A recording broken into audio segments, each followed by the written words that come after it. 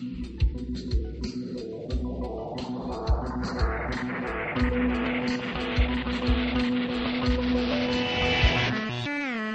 and welcome once again to the Perimeter Church Podcast. A recent study showed that even at the most elite level, as many as 25% of relay teams failed to pass the baton from one runner to the next. How can we as a church make sure we pass the baton successfully from one generation to the next? Bart Garrett, lead pastor of Christ Church in Berkeley, California, brings us this message entitled, Blessing the Next Generation with the Blessings of Limitation and Anticipation, which covers Philippians chapter 3, verses 7 through 21. Thank you for joining us today. It's our privilege now to have Bart Garrett back with us.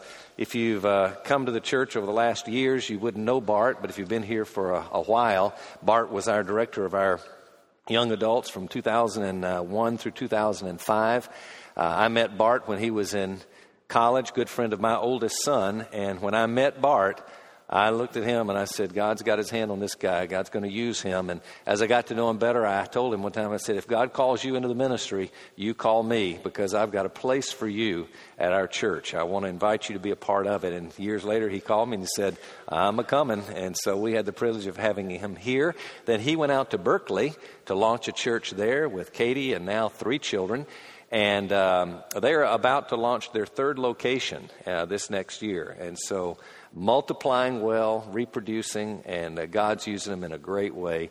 We're just blessed and thrilled, Bart, to have you back with us, and we're always glad to see you. So come back and lead us. Now, I'll pray for you. Let me ask, and then God will use you. Father in heaven, thank you for Bart. Use him. I pray that his message would grip our hearts. Thank you for the message he brings to us now on this day about this next generation as we seek to bless it. Teach us how, even through Bart now. Bless him, his family, and his church as he's away. We pray in Christ's name. Amen. Thank you, Bart. Amen. Thanks, Randy. Well, good morning to each of you. Here we are together again, all of us that had our Labor Day vacation plans thwarted. So we're in church.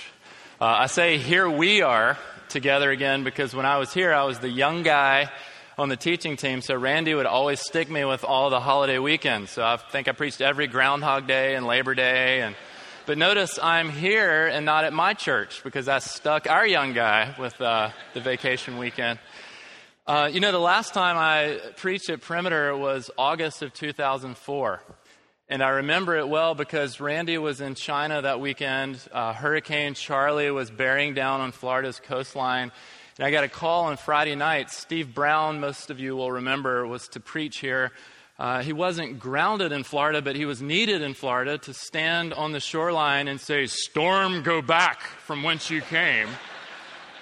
So I got the bullpen call, "We need you to fill in." And so I got up here 3 times, Saturday night, 2 on Sunday, and each time I got up, there was this collective groan. Oh, people streamed to the exits. Objects were hurled on stage. Obscenities were shouted. Well, actually, they weren't because Steve Brown wasn't here, and he's the only one who shouts obscenities in church. But here I was. Danny Werfel was here a couple weeks ago. I know some of you dads tapped your sons on the shoulder and said, he won a Heisman Trophy. And my only hope today is that a couple of you dads will tap your sons on the shoulder and say, he pinch hit for Steve Brown. So I am here today to collect my compensation for 7 years of therapy enduring that horrific weekend, and I would cry to my therapist, how can I imagine them in their underwear when I was the one standing up here not wearing any clothes, No, I'm not here for that at all. I'm actually back to say, bless you, bless you, bless you. Thank you, thank you, thank you. As Randy mentioned, this was my first gig. My family, who couldn't be here, they just started school this week. I really wanted them to be here. I've got a picture of them, but we got started here. Our marriage took root here. My oldest, Caroline, was 3 weeks old when we moved here to start at Perimeter. She's 11 years old now in middle school. I got my first experience here as a young minister. The first time I baptized someone, I baptized 27 people in one weekend. So what more could I ask for? I got to follow a leader who is everything that the world says he is. A visionary leader, an evangelist, a disciple maker, but more significantly, a loving husband, a faithful, devoted father, someone in ministry who has been the example of a long obedience in the same direction in a vocation where ministers fall flat on their faces every day. I got to learn from a church, from you, what it's like to be evangelistic and to care about social justice and to be missional. And what you've shown me is that you even care so much as to steward your resources that way. When I was raising funds to go and start this work in Berkeley, people from all over the South would give me $100 or $200 or even $1,000, but people here were giving $10,000 and $20,000 and $30,000. Why? Because of the socioeconomic demography? Perhaps. But because you care about mission. So let me simply say thank you, thank you, thank you. It is an honor and a privilege to be back here. I was given the task to speak to blessing the next generation. And I'm in Berkeley, California, and some people would say that is the next generation. Some people say it's the last generation. But, we have people in our church from Pixar and Google and Facebook, and they're very, very influential people. But what I love most about Berkeley is perhaps the only place in America where you can be sitting in a coffee shop enjoying your fair trade, organic, shade-grown, free-range, grass-fed cup of coffee. And you're sitting there enjoying that coffee, and someone walks by, a passerby outside the window, wearing nothing but a pink tutu. And someone else walks by carrying nothing but a Bible. And the guy sitting next to you turns to you and he says, "Was he carrying a Bible?" That's what I love about Berkeley. But what are we talking about when we ask the question, how do we bless the next generation? Are we talking national? Are we talking local? Are we talking individuals or institutions or corporations or churches or the businesses we work for or the cul-de-sacs where we live? Who are we talking about? Am I, as a 30-year-old person, the next generation? Am I the last generation? Are we talking about teens or tweeners or twixters or X's or Y's or Z's or centennials or millennials or boomers or busters or harvesters or gatherers or Quakers or shakers? Not shakers because they don't have a next generation because they didn't believe in sex, but that's another sermon. Who are we talking about? This is a complex question. I think we're actually talking about all of those places and all of those people. And I will be woefully inadequate in half an hour to address it, but I do want to pull from my favorite book of the Bible and one of my favorite passages that I think emanates the deepest truths of the cosmos. And I think these three movements, these truths are crucial and essential as we think about blessing the next generation. And it's Paul's letter to the church at Philippi from Philippians chapter 3. Paul writes, "Whatever was to my profit, I now consider loss for the sake of Christ. What is more, I consider everything a loss compared to the surpassing greatness of knowing Christ Jesus my Lord, for whose sake I have lost all things. I consider them rubbish, that I may gain Christ and be found in him, not having a righteousness of my own that comes from the law, but a righteousness that comes from God and is by faith. I want to know Christ and the power of his resurrection, in the fellowship of sharing in his sufferings, becoming like him in his death, and so somehow to attain to the resurrection from the dead. Not that I have already obtained all this or have already been perfect, but I press on to take hold of that for which Christ Jesus took hold of me. Brothers, I do not consider myself yet to have taken hold of it, but one thing I do, forgetting what is behind and striving toward what is ahead, I press on toward the goal to win the prize for which God has called me heavenward in Christ Jesus. All of us who are mature should take a view of such things. And if on some point you think differently, that too, God will make clear to you. Only let us live up to what we've already attained. Join with others in following my example, brothers, and take note of those who live according to the pattern we gave you. For as I have told you before and now say again, even in tears, many live as enemies of the cross of Christ. Their destiny is destruction. Their God is their stomach. Their glory is in their shame. Their mind is on earthly things, but our citizenship is in heaven. And we eagerly await a Savior from there, the Lord Jesus Christ, who by the power that enables him to bring everything under his control will transform our lowly bodies so that they will be like his glorious body. This is the word of the Lord. Thanks be to God. You know, when you hear this sound, it's very grating, isn't it? It's irksome and bothersome to us, but if you're a relay runner, to hear that sound is to hear every waking moment of years of your life washed away in 1 second. Why is this such a hard thing to do, to pass the baton? In 2004, we bobbled the exchange at the Olympics. In 2008 at Beijing, we dropped the baton and were disqualified. Just before 2012, the New York Times wrote an article talking about the difficulty of making this exchange. And it cited two reasons. The first thing it said was the technique involved is quite complex. The runner has to run a certain way and have the baton in the left hand and be on the outside of the lane. They have 20 meters to make the pass. But more significantly, this article said, making the exchange is difficult because it involves community, cohesion, cooperation. It involves rugged, pioneering individuals who spend all of their time and their agendas and their money working with trainers so they can compete to win gold in their sport, coming together. Allison Felix said, anything can happen with this exchange because we're selfish people. So, as we think about these three deepest truths, which I'll touch on for a few minutes, let this question rattle around in your brain for a second. Why is it so difficult to make this exchange, to pass the baton to the next generation? And let this quote settle deeply into your heart. Reinhold Niebuhr, one of the greatest theologians in the last century with his brother Richard, said this: anything worth doing can't be done in one generation.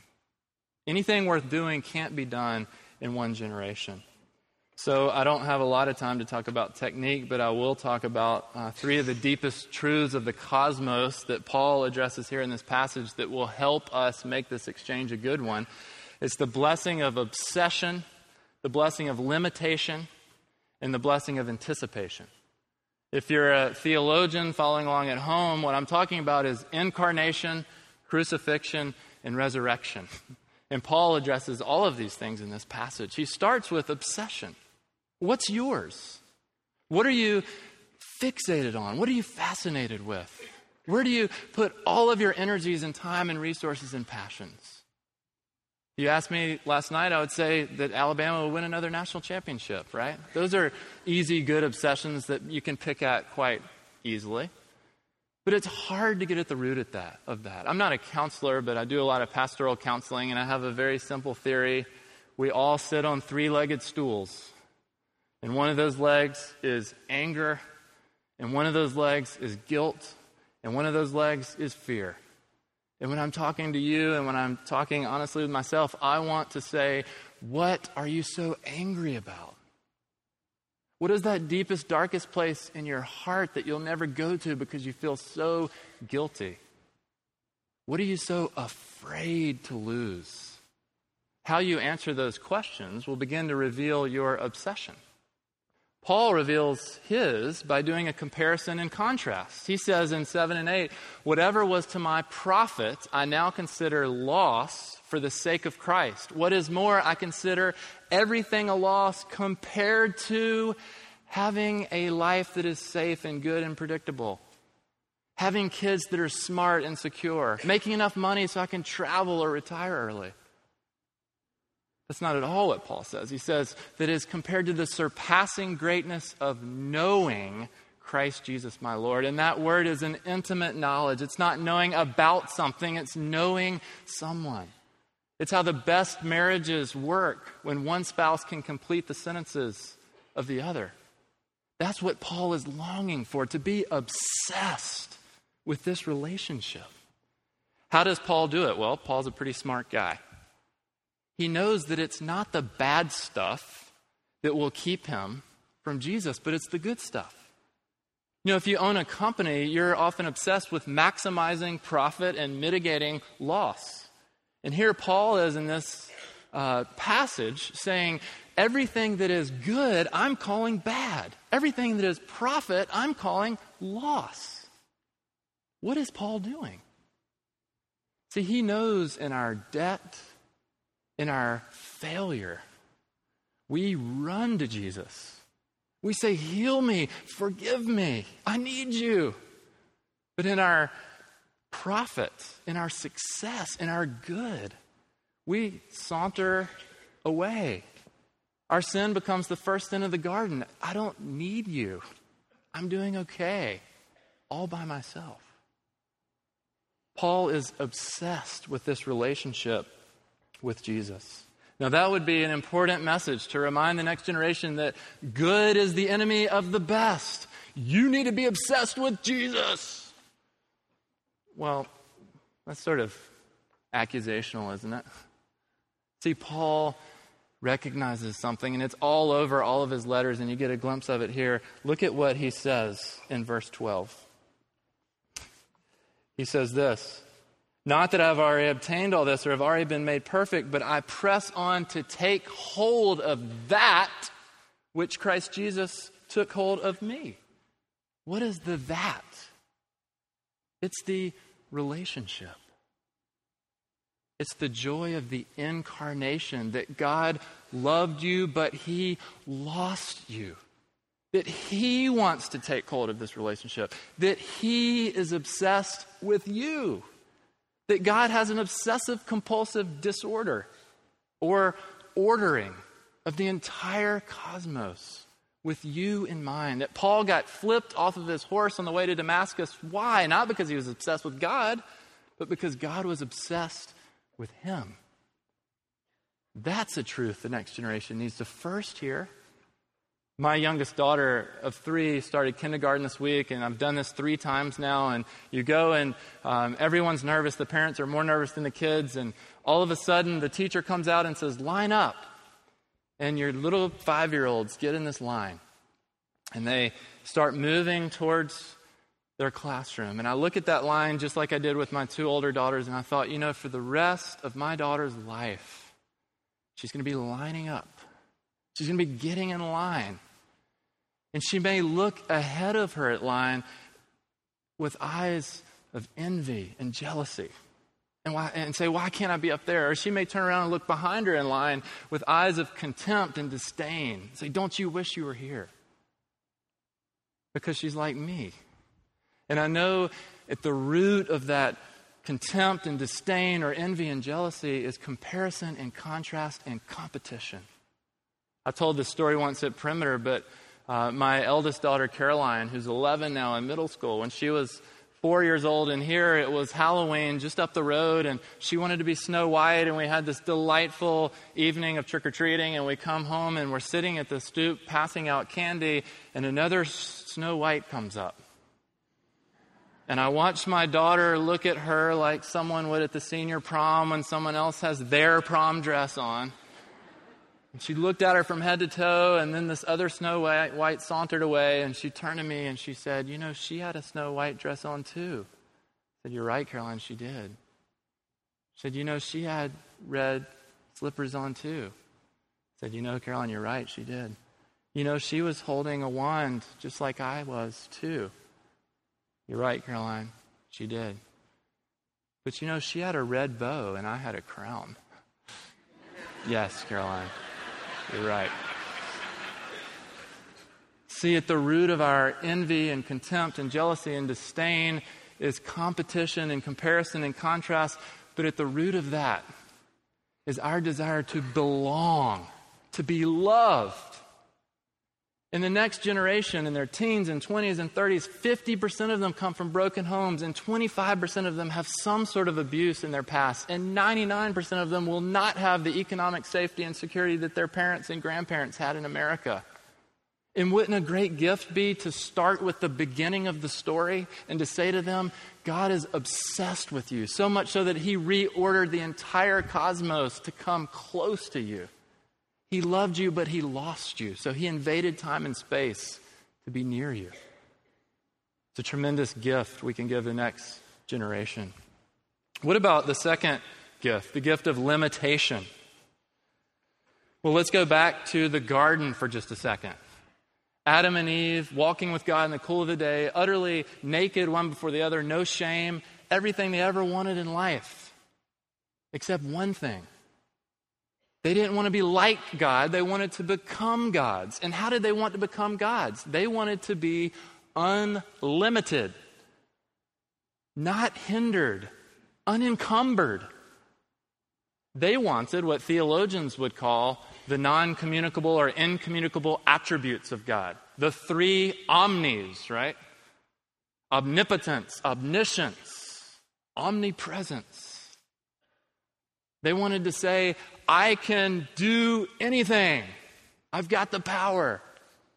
They wanted to say, I can know everything. I've got the knowledge. They wanted to say, I can be anywhere. I've got the presence. Has much changed today?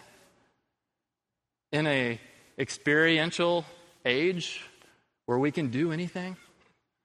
In a technological age? In an information age when we can know everything, when we can be everywhere, we can work anywhere at any time. So we work everywhere all the time. You saw it this morning. You opened your iPhone, you opened your iPad, you saw the forbidden fruit with the bite taken out, still alive and well, right? You checked Facebook. I'm not saying technology is bad, but this notion of being completely unencumbered and unlimited is bad. Because the result of Adam's and Eve's desire to be God is what? Death. We have a crisis of finitude. We have an expiration date. We have a little dash between the moment we're born and the moment we will die. What a strain. We work against this, Christian or non-Christian.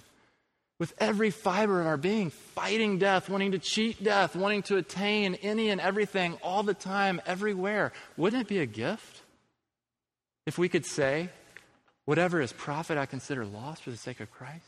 That I want to participate in the crucifixion, is what Paul says?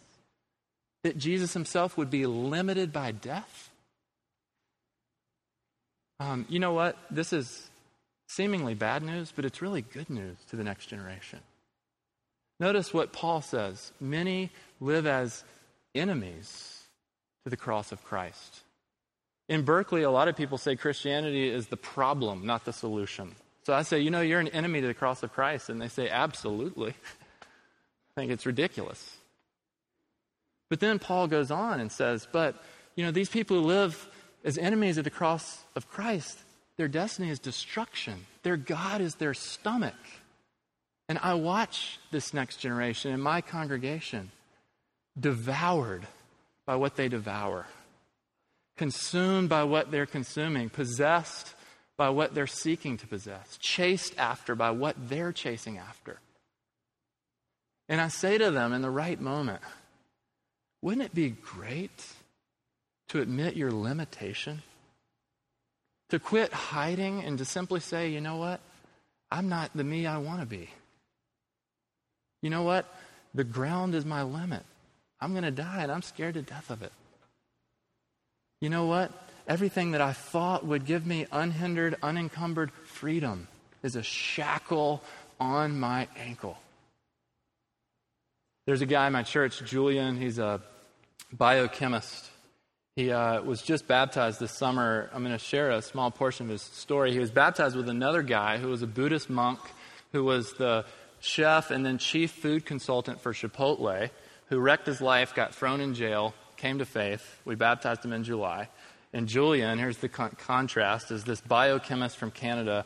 And this is what he writes. He says, the first time I came to Christ Church, I heard the song Satisfied that starts like this.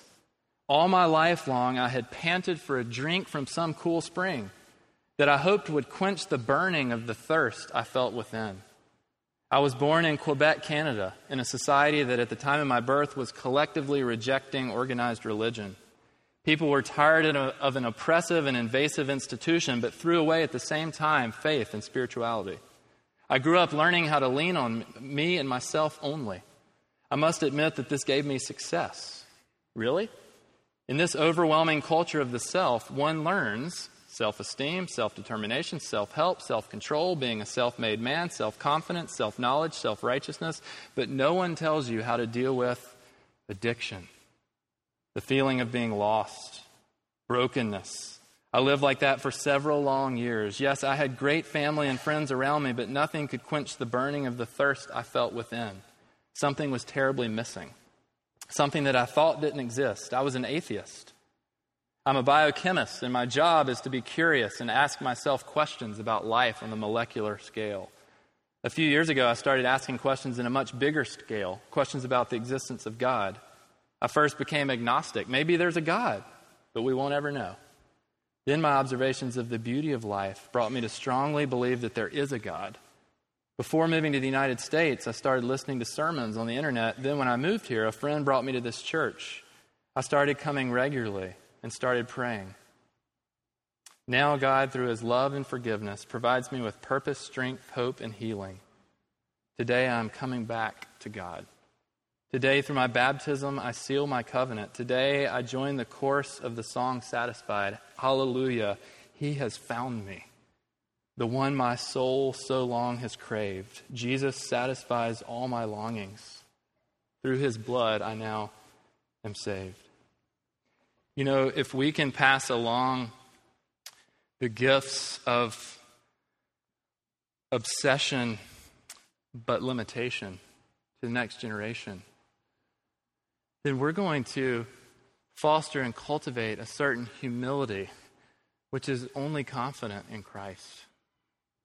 You know, my 5-year-old was dropped off at my parents' house in Alabama to spend a week there, and we were getting to go on vacation, which was heaven come to earth. And she was a wreck all morning and just really just annoying as anything to be around.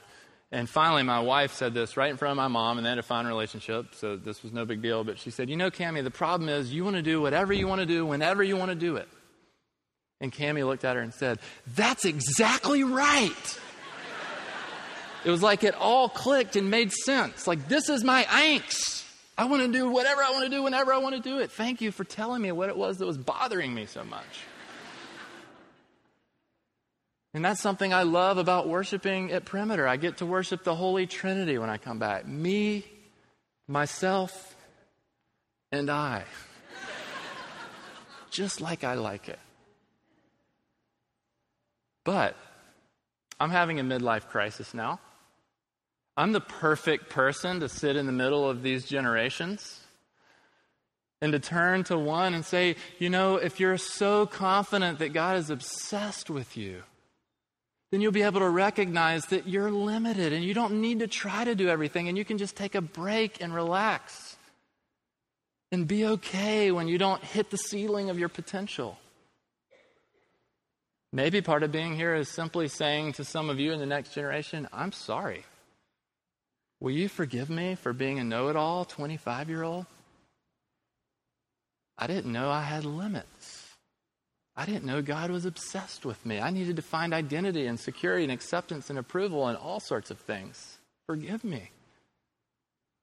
Or if you're passing off the baton, I don't need to be threatened by youth and zeal and passion. I'm confident in Jesus. I understand he's obsessed with me. It's okay to know my limitation.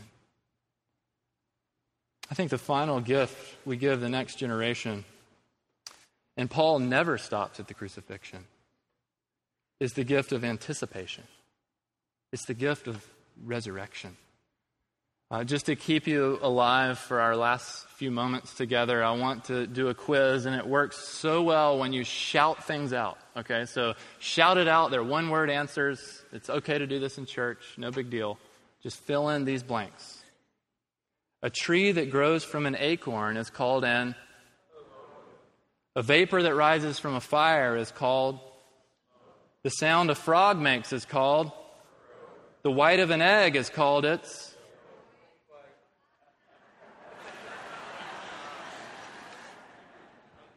See how powerful conditioning is?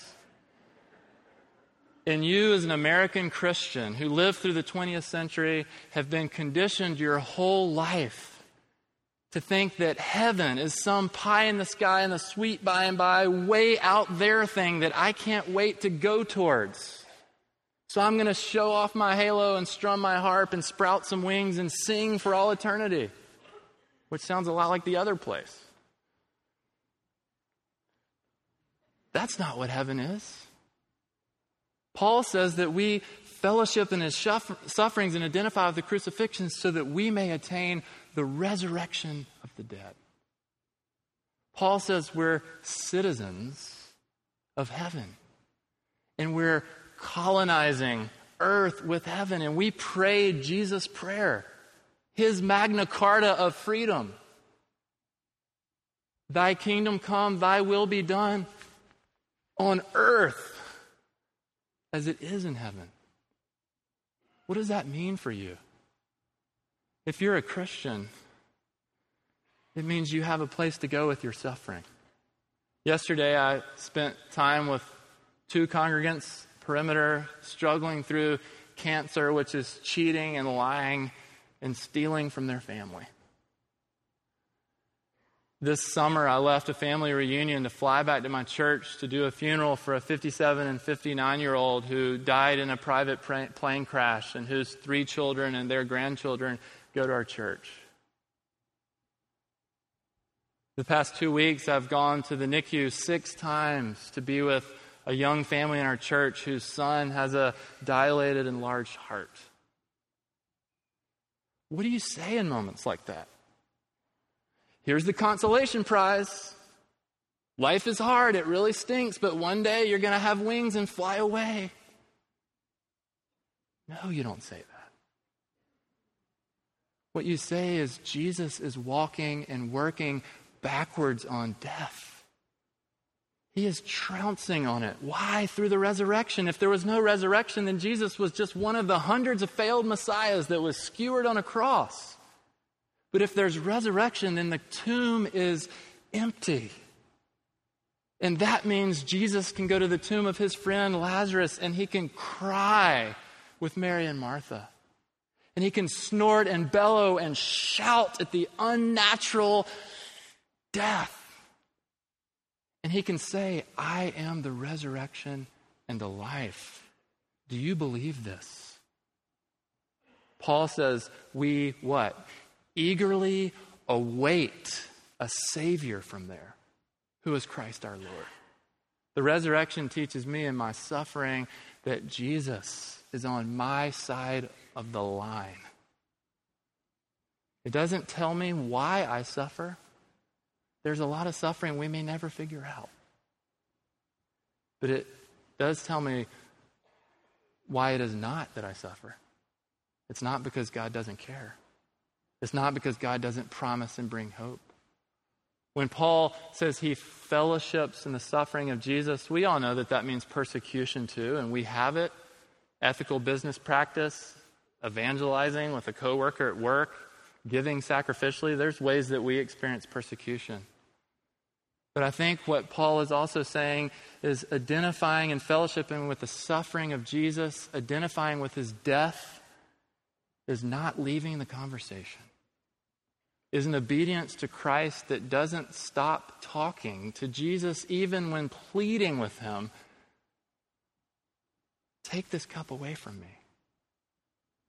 That's the moment of identification. The very prayer Jesus prayed. But lastly, the gift of anticipation is not just for the church and its Christians. It's for our world.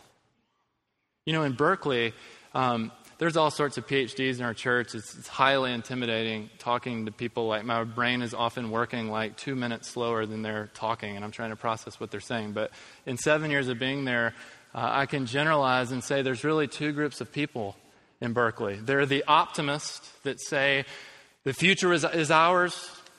You know, we can excel medically and economically and politically and scientifically. Everything's going to be great because tomorrow will be better than today. And there are the pessimists that say, you know, we're heading for a cosmic crunch, collapse, or cool down. And Will Smith or Tommy Lee Jones or Bruce Willis or someone may deliver us at the end, but probably not. And I love the words of Lesslie Newbigin, the great missiologist who spent his life ministering in India. He said, I am not an optimist and I am not a pessimist. Christ has risen from the dead, and this changes everything. So the gift, the blessing of anticipation that we give to the next generation is to go to the optimist and to simply say to them, you know, this world is still not as it should be. That Capitol Hill is not going to bring you salvation. That a cure of cancer is not going to bring you salvation. But Christ has risen from the dead, and this changes everything. But it's also going to the pessimist and saying, this is a broken place, and I know you know that. But if Christ has risen from the dead, do you know, even in the brokenness, nothing gets wasted. Everything you could do in the name of Christ, the kind word, the casual smile, the brief you file, the patient you see, the software you design, the neighbor you talk with about the gospel, everything you do in the name of Christ because of the power of the resurrection will not be wasted. A final thought here. Paul is speaking to citizens of Rome who are colonizing Philippi. So when Paul is saying you're citizens of heaven, he's saying to these citizens of Rome, don't just go to Rome. Do you think the Holy Roman Emperor wants you back with all the unemployment, with the lack of food and resources? No. Stay here. Be colonizers of a new community. Be heaven on earth. I'll leave with an esoteric, though extremely practical thought, and then I'll pray for us. One of the great gifts that we give through anticipation, the resurrection of Christ, is re-embodiment. That's the esoteric thought. We are a disembodied culture. And if you don't believe me, look around at all of our singles that are sleeping around with anyone and everyone all the time. If you don't believe me, look at all of our marriages that are breaking. Why? Because it's just a physical thing. It doesn't really matter. It's not spiritual. It's just an exchange. But if we believe in the resurrection, then we believe of a re-embodiment. What Jesus is saying to the next generation, what he's saying to you, is on earth, there may be beautiful bodies with ugly souls. Or there may be ugly bodies with beautiful souls. But when heaven comes to earth, there will be beautiful bodies with beautiful souls. That's the hope we deliver. I'd invite you, as you're able, to pray with me. God, for those who are addicted in our room today, in our midst, would you remind them that you're obsessed with them, that you're fixated upon them, that you call us the apple of your eye? And would that grant us the security and confidence and identity to get the help we need to be free of our bondage and our shackles? God, for those who feel tired and weary, as Ryan was saying earlier, and heavy laden, because we live as if we are unencumbered and unlimited. Would you remind us, Jesus, that you limited yourself to life and death here? That we can't do everything. And finally, for those of us who are suffering through cancer and the NICU and losing loved ones, suffering with feeling like what we once thought was a beautiful world is really terribly broken. Jesus, would we hear your words today? I am the resurrection and the life. Do you believe this? We ask these things in the name of the Father, Son, and Spirit, we pray. Amen. Perimeter Church is located at the corner of Highway 141 and Old Alabama Road in Johns Creek, Georgia, with services Saturday night at 6 and Sunday morning at 9 and 10:45. Please visit our website for more information at www.perimeter.org. Be sure to visit the Media Resources section to give us your feedback and find other messages from our teaching team.